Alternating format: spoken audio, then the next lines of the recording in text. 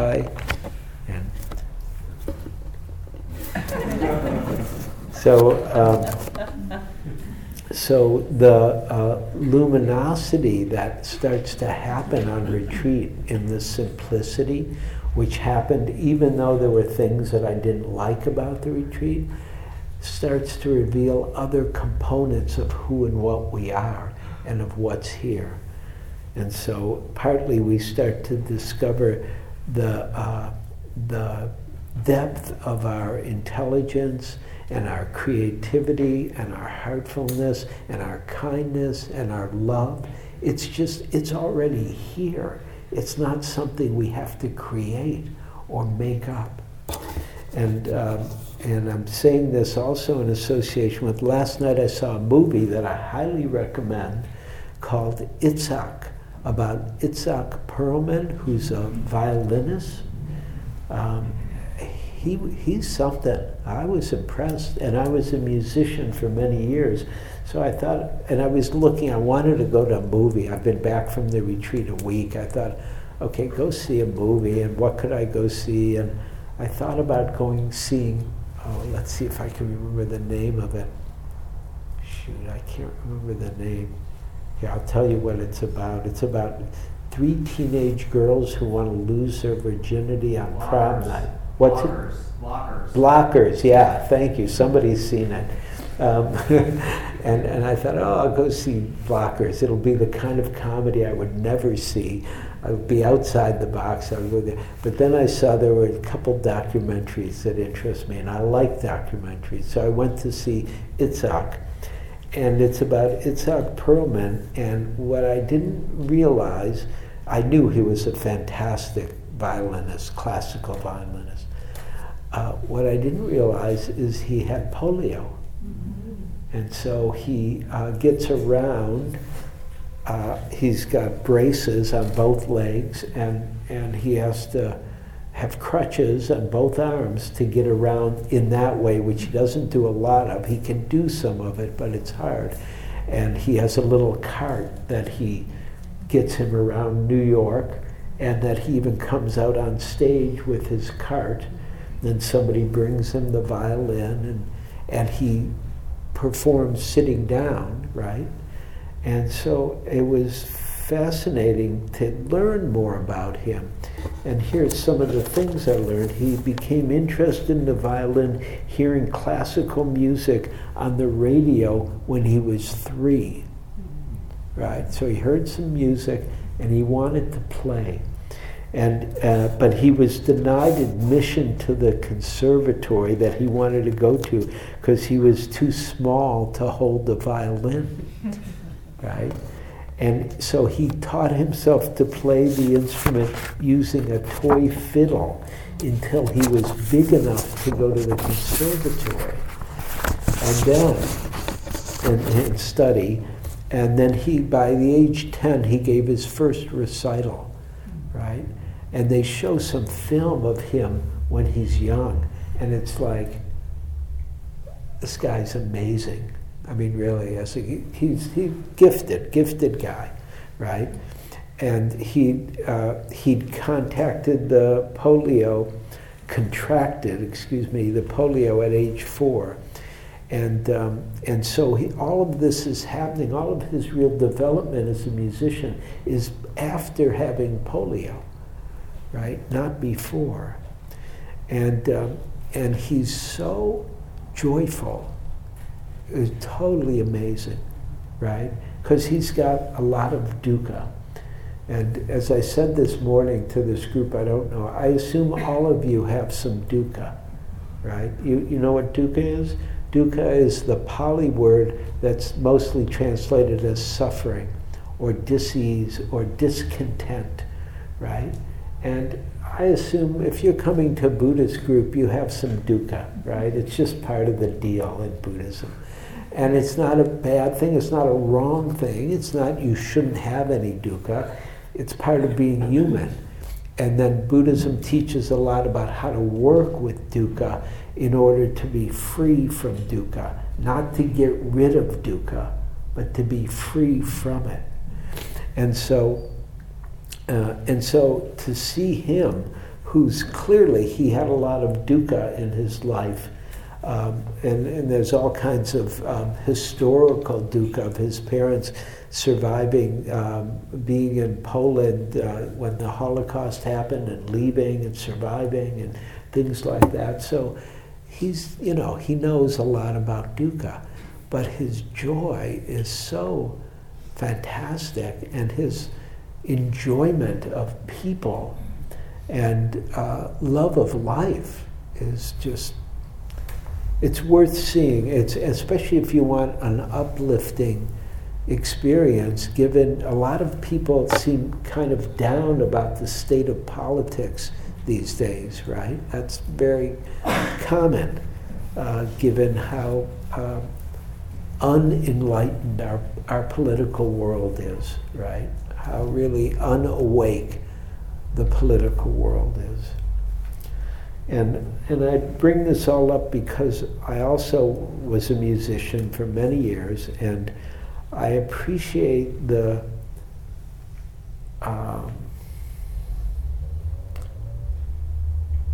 synchronicity between Dharma and the arts. Because for me, they're very close. Practice is very much an art. It's the art of waking up, and the art of, or learning the kind of skills one needs so one can give oneself totally to practice, which is what a musician or an artist does. And so this is from Stephen Batchelor, who says the artist's dilemma and the meditator's dilemma are in a deep sense equivalent. Both are repeatedly willing to confront an unknown and to risk a response that they cannot predict or control. The artist's dilemma and the meditators are in a deep sense equivalent. Both are repeatedly willing to confront an unknown and to risk a response that they cannot predict or control. Every time we sit down, we don't know what's going to happen. And we're not trying to make it happen. We're trying to get here in a real way and let the Dharma wake us up. He goes on to say, talking about the artist and the meditator, both are disciplined in skills that allow them to remain focused on their task and to express their response in a way that will illuminate the dilemma they share with others. So it's really, and you see it, if you see a great work of art, and or even some of the art here, it's, you see the difficulty, like here, these are all, I forget what these are called? Quilts. Pardon? Quilts. Quilts, thank you. Yeah, these are quilts. Like, I don't know how the hell to make a quilt. And okay, I could figure it out, but really I don't. And then to see somebody, to see reality come through somebody and come out this way, that's magic, in my words. And so the artist's task, or one of the people who led GBF today, I know him from many, many years ago. He was a dancer with Margaret Jenkins' company, and I had a girlfriend in Margaret Jenkins' company when he was there, so I knew him a little bit back then, but it's the same. You see a great dancer, and they look like they're free. They're just, it's all with ease. And of course, none of it is with ease. They've worked for years and years in order to learn how to let go and give themselves so the dance does them. And so Stephen Batchelor, he goes on, he says, great art and great Dharma both give rise to something that has never quite been imagined before. Great art and great Dharma both give rise to something that has never quite been imagined before. Artist and meditator alike ultimately aspire to an original act. And that's good Dharma, what he's saying there. By original act, it means this moment is brand new, and knowing it experientially, not just as an idea. That the reality is alive right now, this reality, and it's totally, in my language, magical.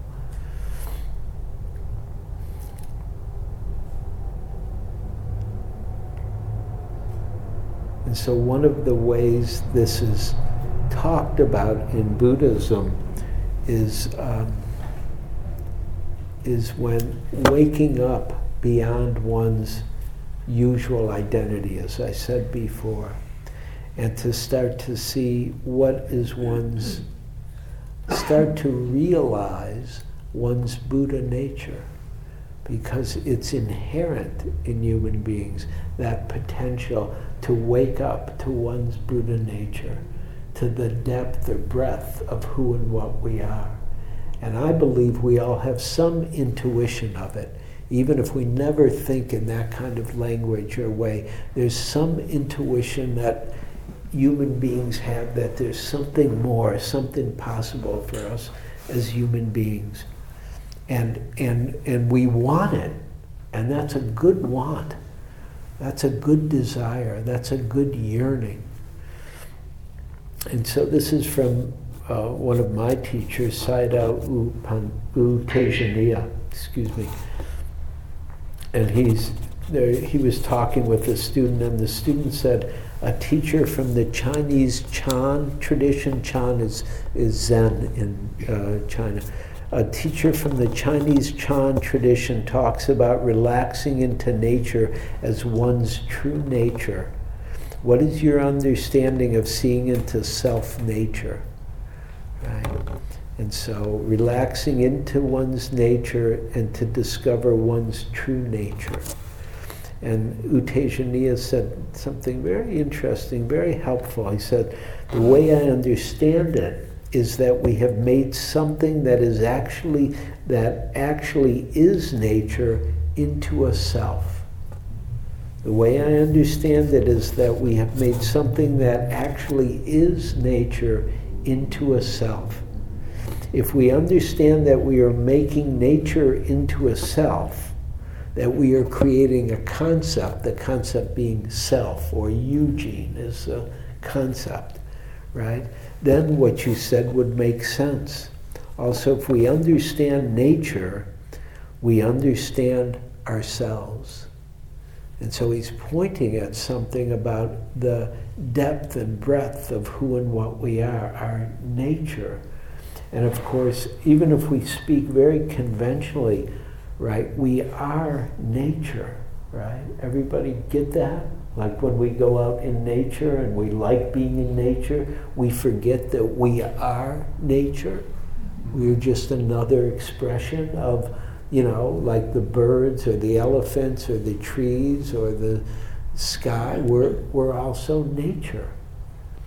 And so starting to rest into our nature, or the nature of what it is to be a human being, and to wake up by really looking carefully, getting more intimate with our own nature.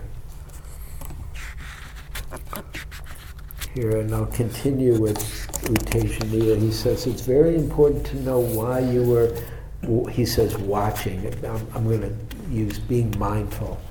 It's very important to know why you are being mindful. If you are being mindful because you are really interested in understanding what is going on, wisdom can arise.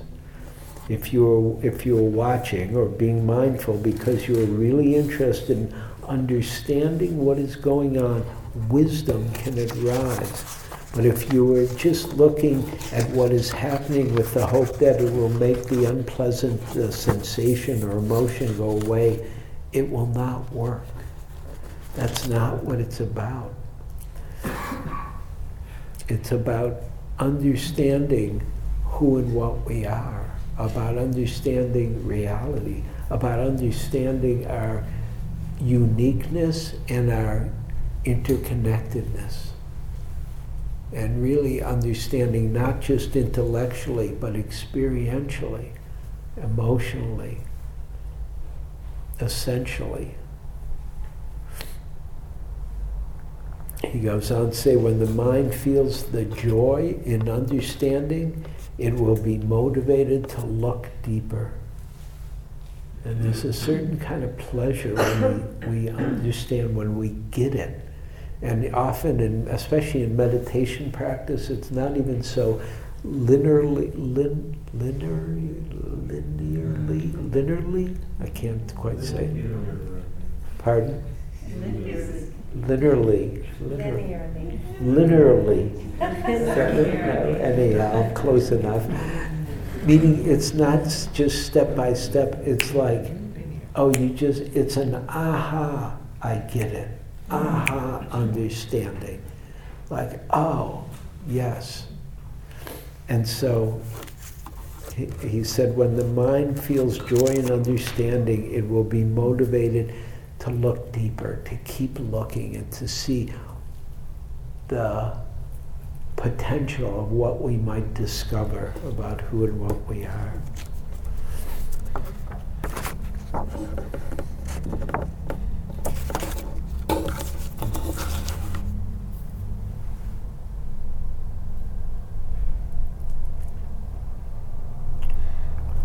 So we have a few minutes that's all I have to say for now. We have a few minutes for any questions, comments about anything I've said, about retreat, about understanding. Please, come on up to the mic and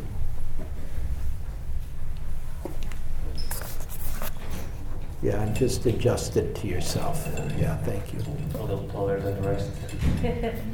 My name is Anton, and it's great to see you again. Thank you. The talk was great. I enjoyed it a lot. Great. So my comment was about the last thing that you just talked about. With mindfulness comes wisdom. But also I realized that in order to get to that wisdom, many times we have to reflect on what we are experiencing or whatever we observe. And that takes us away from the moment.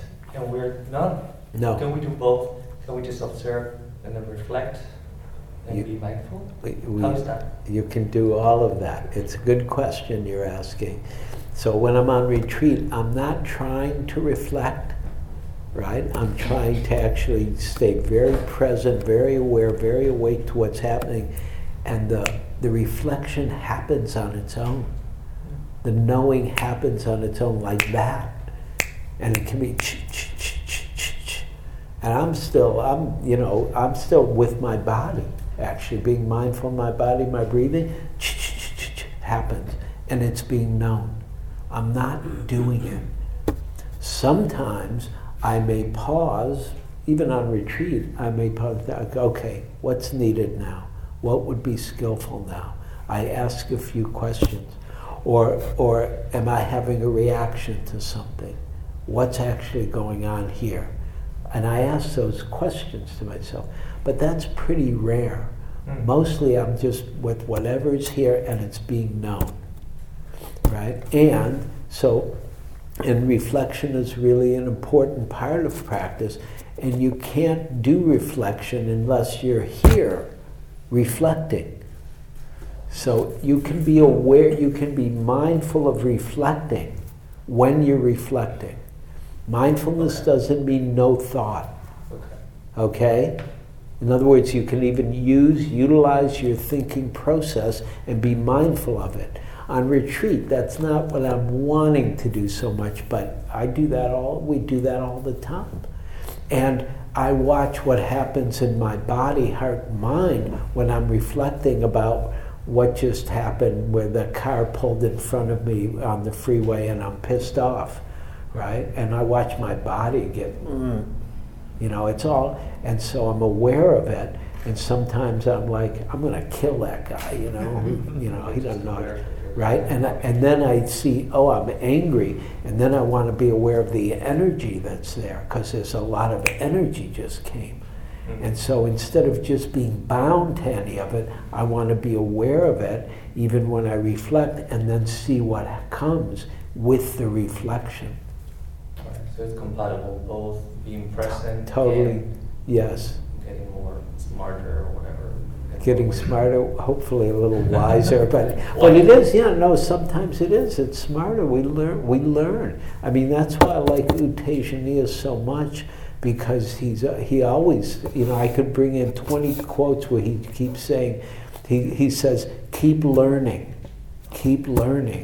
we're discovering things, let's see what else happened, right? Okay, Thank you. Great, thanks. Please.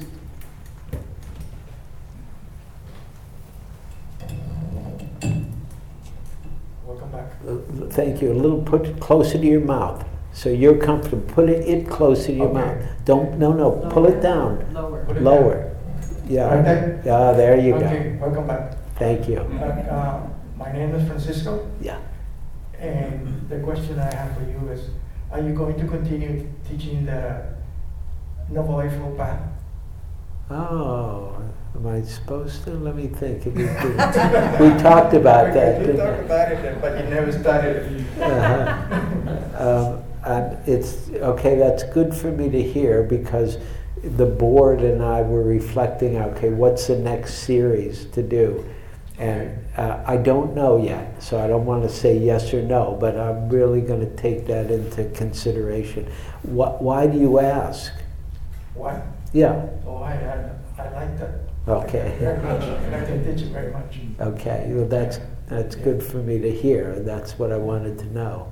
So okay. So the Noble Eightfold Path is one possibility then. Okay. Okay. Great. And I just want to say one more comment. Sure. Some Buddhist teachers say that dukkha is nirvana. Yeah. Well, you put dukkha like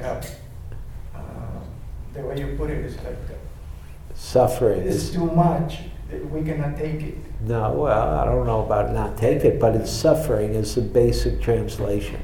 Yeah, but I like it better when they said, okay, dukkha is actually nirvana. Uh-huh.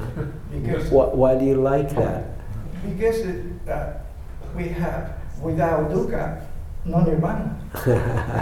Okay, then I can relate to that. Samsara Yeah, nirvana, right? yeah, yeah. Samsara nirvana. Yeah, in other words, you don't get one without the other. Exactly. Yeah, No nirvana, no samsara, no nirvana. Yeah, that's okay, and that's true. Yeah. Yeah, so I can go with that. Okay. Yeah, okay. Thank you. It's a very Zen way to talk about it, actually. Thank you. Yeah, sure. Thank you.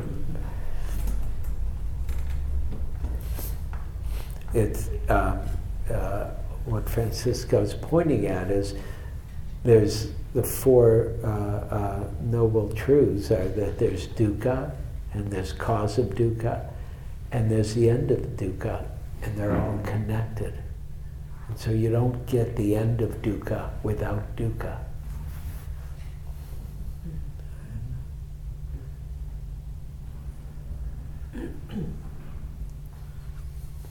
What else? Questions, thoughts, reactions, liking, not liking?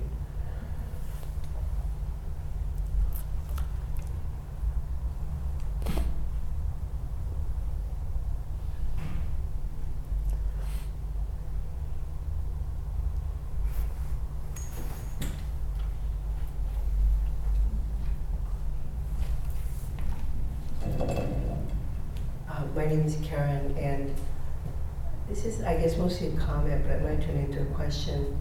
I appreciated what you said about being in retreat and there being parts of the retreat that you didn't like. Yeah, absolutely. Because when I've been on retreat, I think when I first started going on retreat, well, I was scared, but I also had this idea that it would be all great and sometimes it was, and then there have been other times when it wasn't. And when that happens, at first it almost feels like, I don't know if it's the word betrayal comes to mind for some reason, but like I've done something wrong, like there's something wrong with me for having that feeling. Yeah, yeah.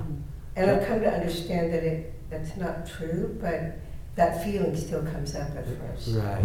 So it's good to see it as a feeling and not believe it. Yeah. Because it often, because there's a certain projection we have about onto retreats, that it's going to be great, and oh, now I'm going to be free, and now it's going to be a good time. And that's not what a retreat is. A retreat's about waking up.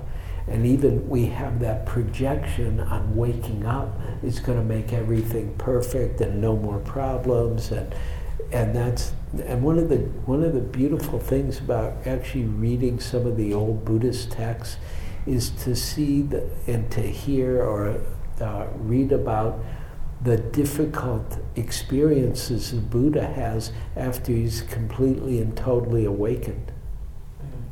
Right? He has problems with people. He thinks he's going to help somebody and he can't help them at all. Or they do totally the opposite of what he says to do. And there's one famous one, the quarrel at Kosambi, where these two monks start to have a disagreement, and they get other monks on their side, so they start to divide the Sangha, and this is all, he's trying to make it all, everybody relax or happy or, at least kind to each other. He can't do it. And finally he says, I'm going to go off into the forest with the animals. They're much easier to relate to, than human beings. So even for the Buddha, it doesn't mean, everything was perfect. Not at all. And so for each of us to see that can be very freeing, because then we don't have to relate to life as if it's all supposed to be perfect. And it's the one thing, I've been meaning to say this to you, but I'm going to say it now, because the one thing I would change in the way that you like to lead the refuges about perfect enlightenment, I wouldn't use that line. I don't believe in perfect, really, and we have so much projection on we should be perfect people in some way, shape, or form that, as far as I can tell, is not even possible. And so that all gets projected on our spirituality, right? And on going on retreats. So I appreciate you saying that about retreat. So I've done retreats long enough as I don't know what the hell's going to happen, but I know it's not going to be perfect. Right? I know there'll be problems. Some will, even if it was perfect, I would be the problem, right? Because I'm human. And so that's a really important piece when you do go on retreat, to really pay attention to and really block that nonsense, because it's not true. Okay. Thank you. Sure. What would you like other than perfect? I can't remember what's the whole line. You say two things right there. For the potential of full and perfect awakening. Full and complete awakening. Something just not perfect, because there's so much egoic projection on perfect, and nobody is perfect. And even the Buddha, Or you might... complete. Or you might look and see what have other traditions used, right? And that's because, I'm just looking at the refuge chant that we have. We just do, in the Theravada, in my Theravada, we just do the basic, Namo Tassa Bhagavato Arahato Sama Sambuddhasa, which is paying homage to the Buddha, right? And then the Buddhang Saranam Gacchami is I take refuge in Buddha, I take refuge in Sangha, I take refuge in Dharma, and then it's just 3 times, second time, a third time. And so there's not that add-on when I grew up in the Dharma. And I'm open to a little bit of an add-on, that's okay. But just the perfect, that's the one word I'm like, that's how I feel. So I'm just telling you. But you can do what you want also. No, I think that's a good point. Okay, great. Yeah, I've been meaning to say something I always forget. Anything else, please?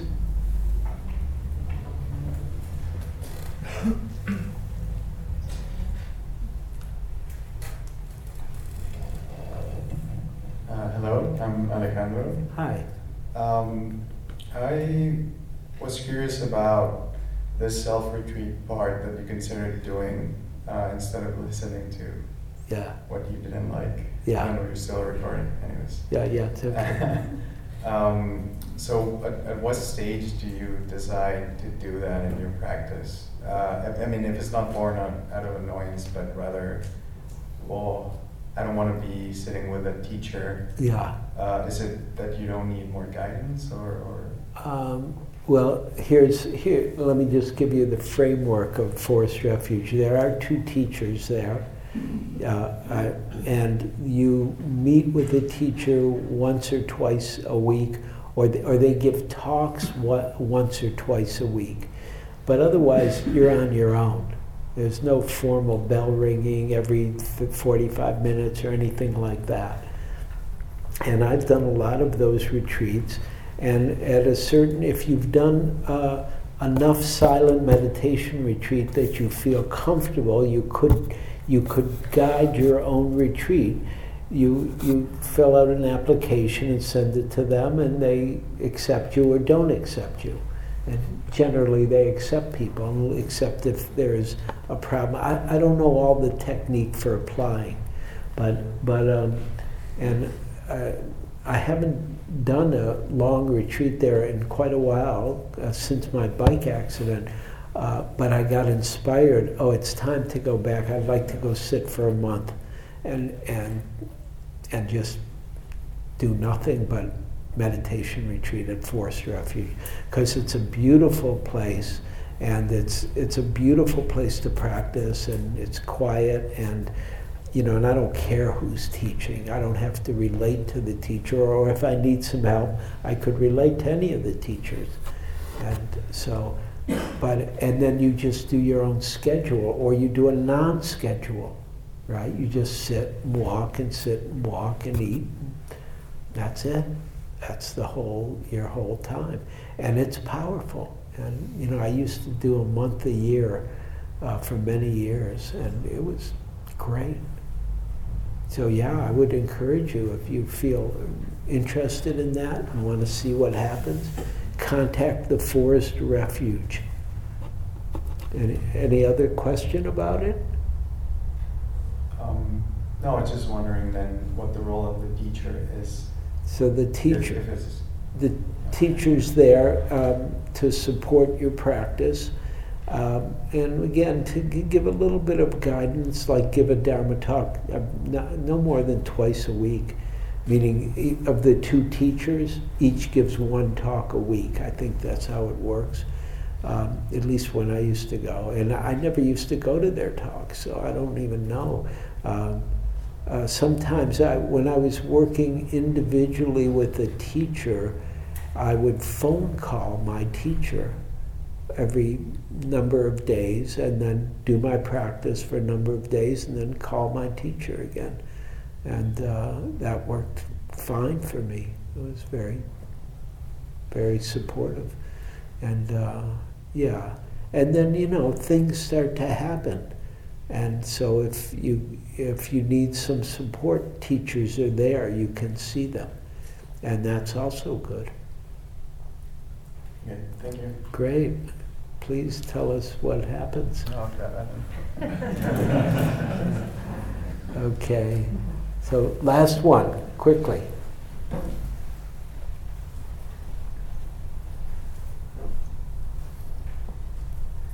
Hi. I was wondering if there is any teaching around, you were talking about moments disappearing or moments coming and going and going, and each one is unique. And I was wondering if there's any teaching around continuity. Because I feel like as a human being, I don't know if it feels like everything's moving faster now, but sometimes I just sort of feel like there's so much experience that's like constantly happening, and people coming through, and just the need to connect things, and also to have a shared sense of continuity with other people. I feel that really deeply. And so I was wondering if you have anything to say about that. That's a big question. Wait, you can't just leave. That's a big and important question you're asking. There's a certain kind of continuity that one develops in the meditation practice itself that then becomes more the ground. One starts to have access to the ground of one's being, so that even though things are coming and going, it feels like, oh, there's something here that's not moving at all, even though everything is moving. And so one's presence or one's composure or one's, I'm looking for the right word, one's here-ness, and that's a capital H, here-ness, starts to be the ground out of which one is meeting everything that's coming and going. And so there's a whole nother level of depth that is possible right here. And it's not, because we're not going to stop the coming and going of everything. It's all doing itself, and it's all going to keep doing it. So where do you find your ground? Right here. And again, mindfulness of the body is one of the great places to begin to start. To just, even now while I'm talking, feel your body and feel your feet on the ground and feel your belly. The center here is one of the grounded centers. It's called the hara in Buddhism. And it's a center in many traditions. And it's used to bring a certain level or certain degree of embodiment, right? Which is why the embodiment is so helpful, to be sensing, feeling, knowing our body immediately, even as we're listening, even as you're listening to me. It begins to give some continuity to experience that isn't based on continuity of things coming and going, because things are going to come and go. Okay, does that make sense? Okay, play with that. Okay, sure. Okay, so let's sit for a moment before we end.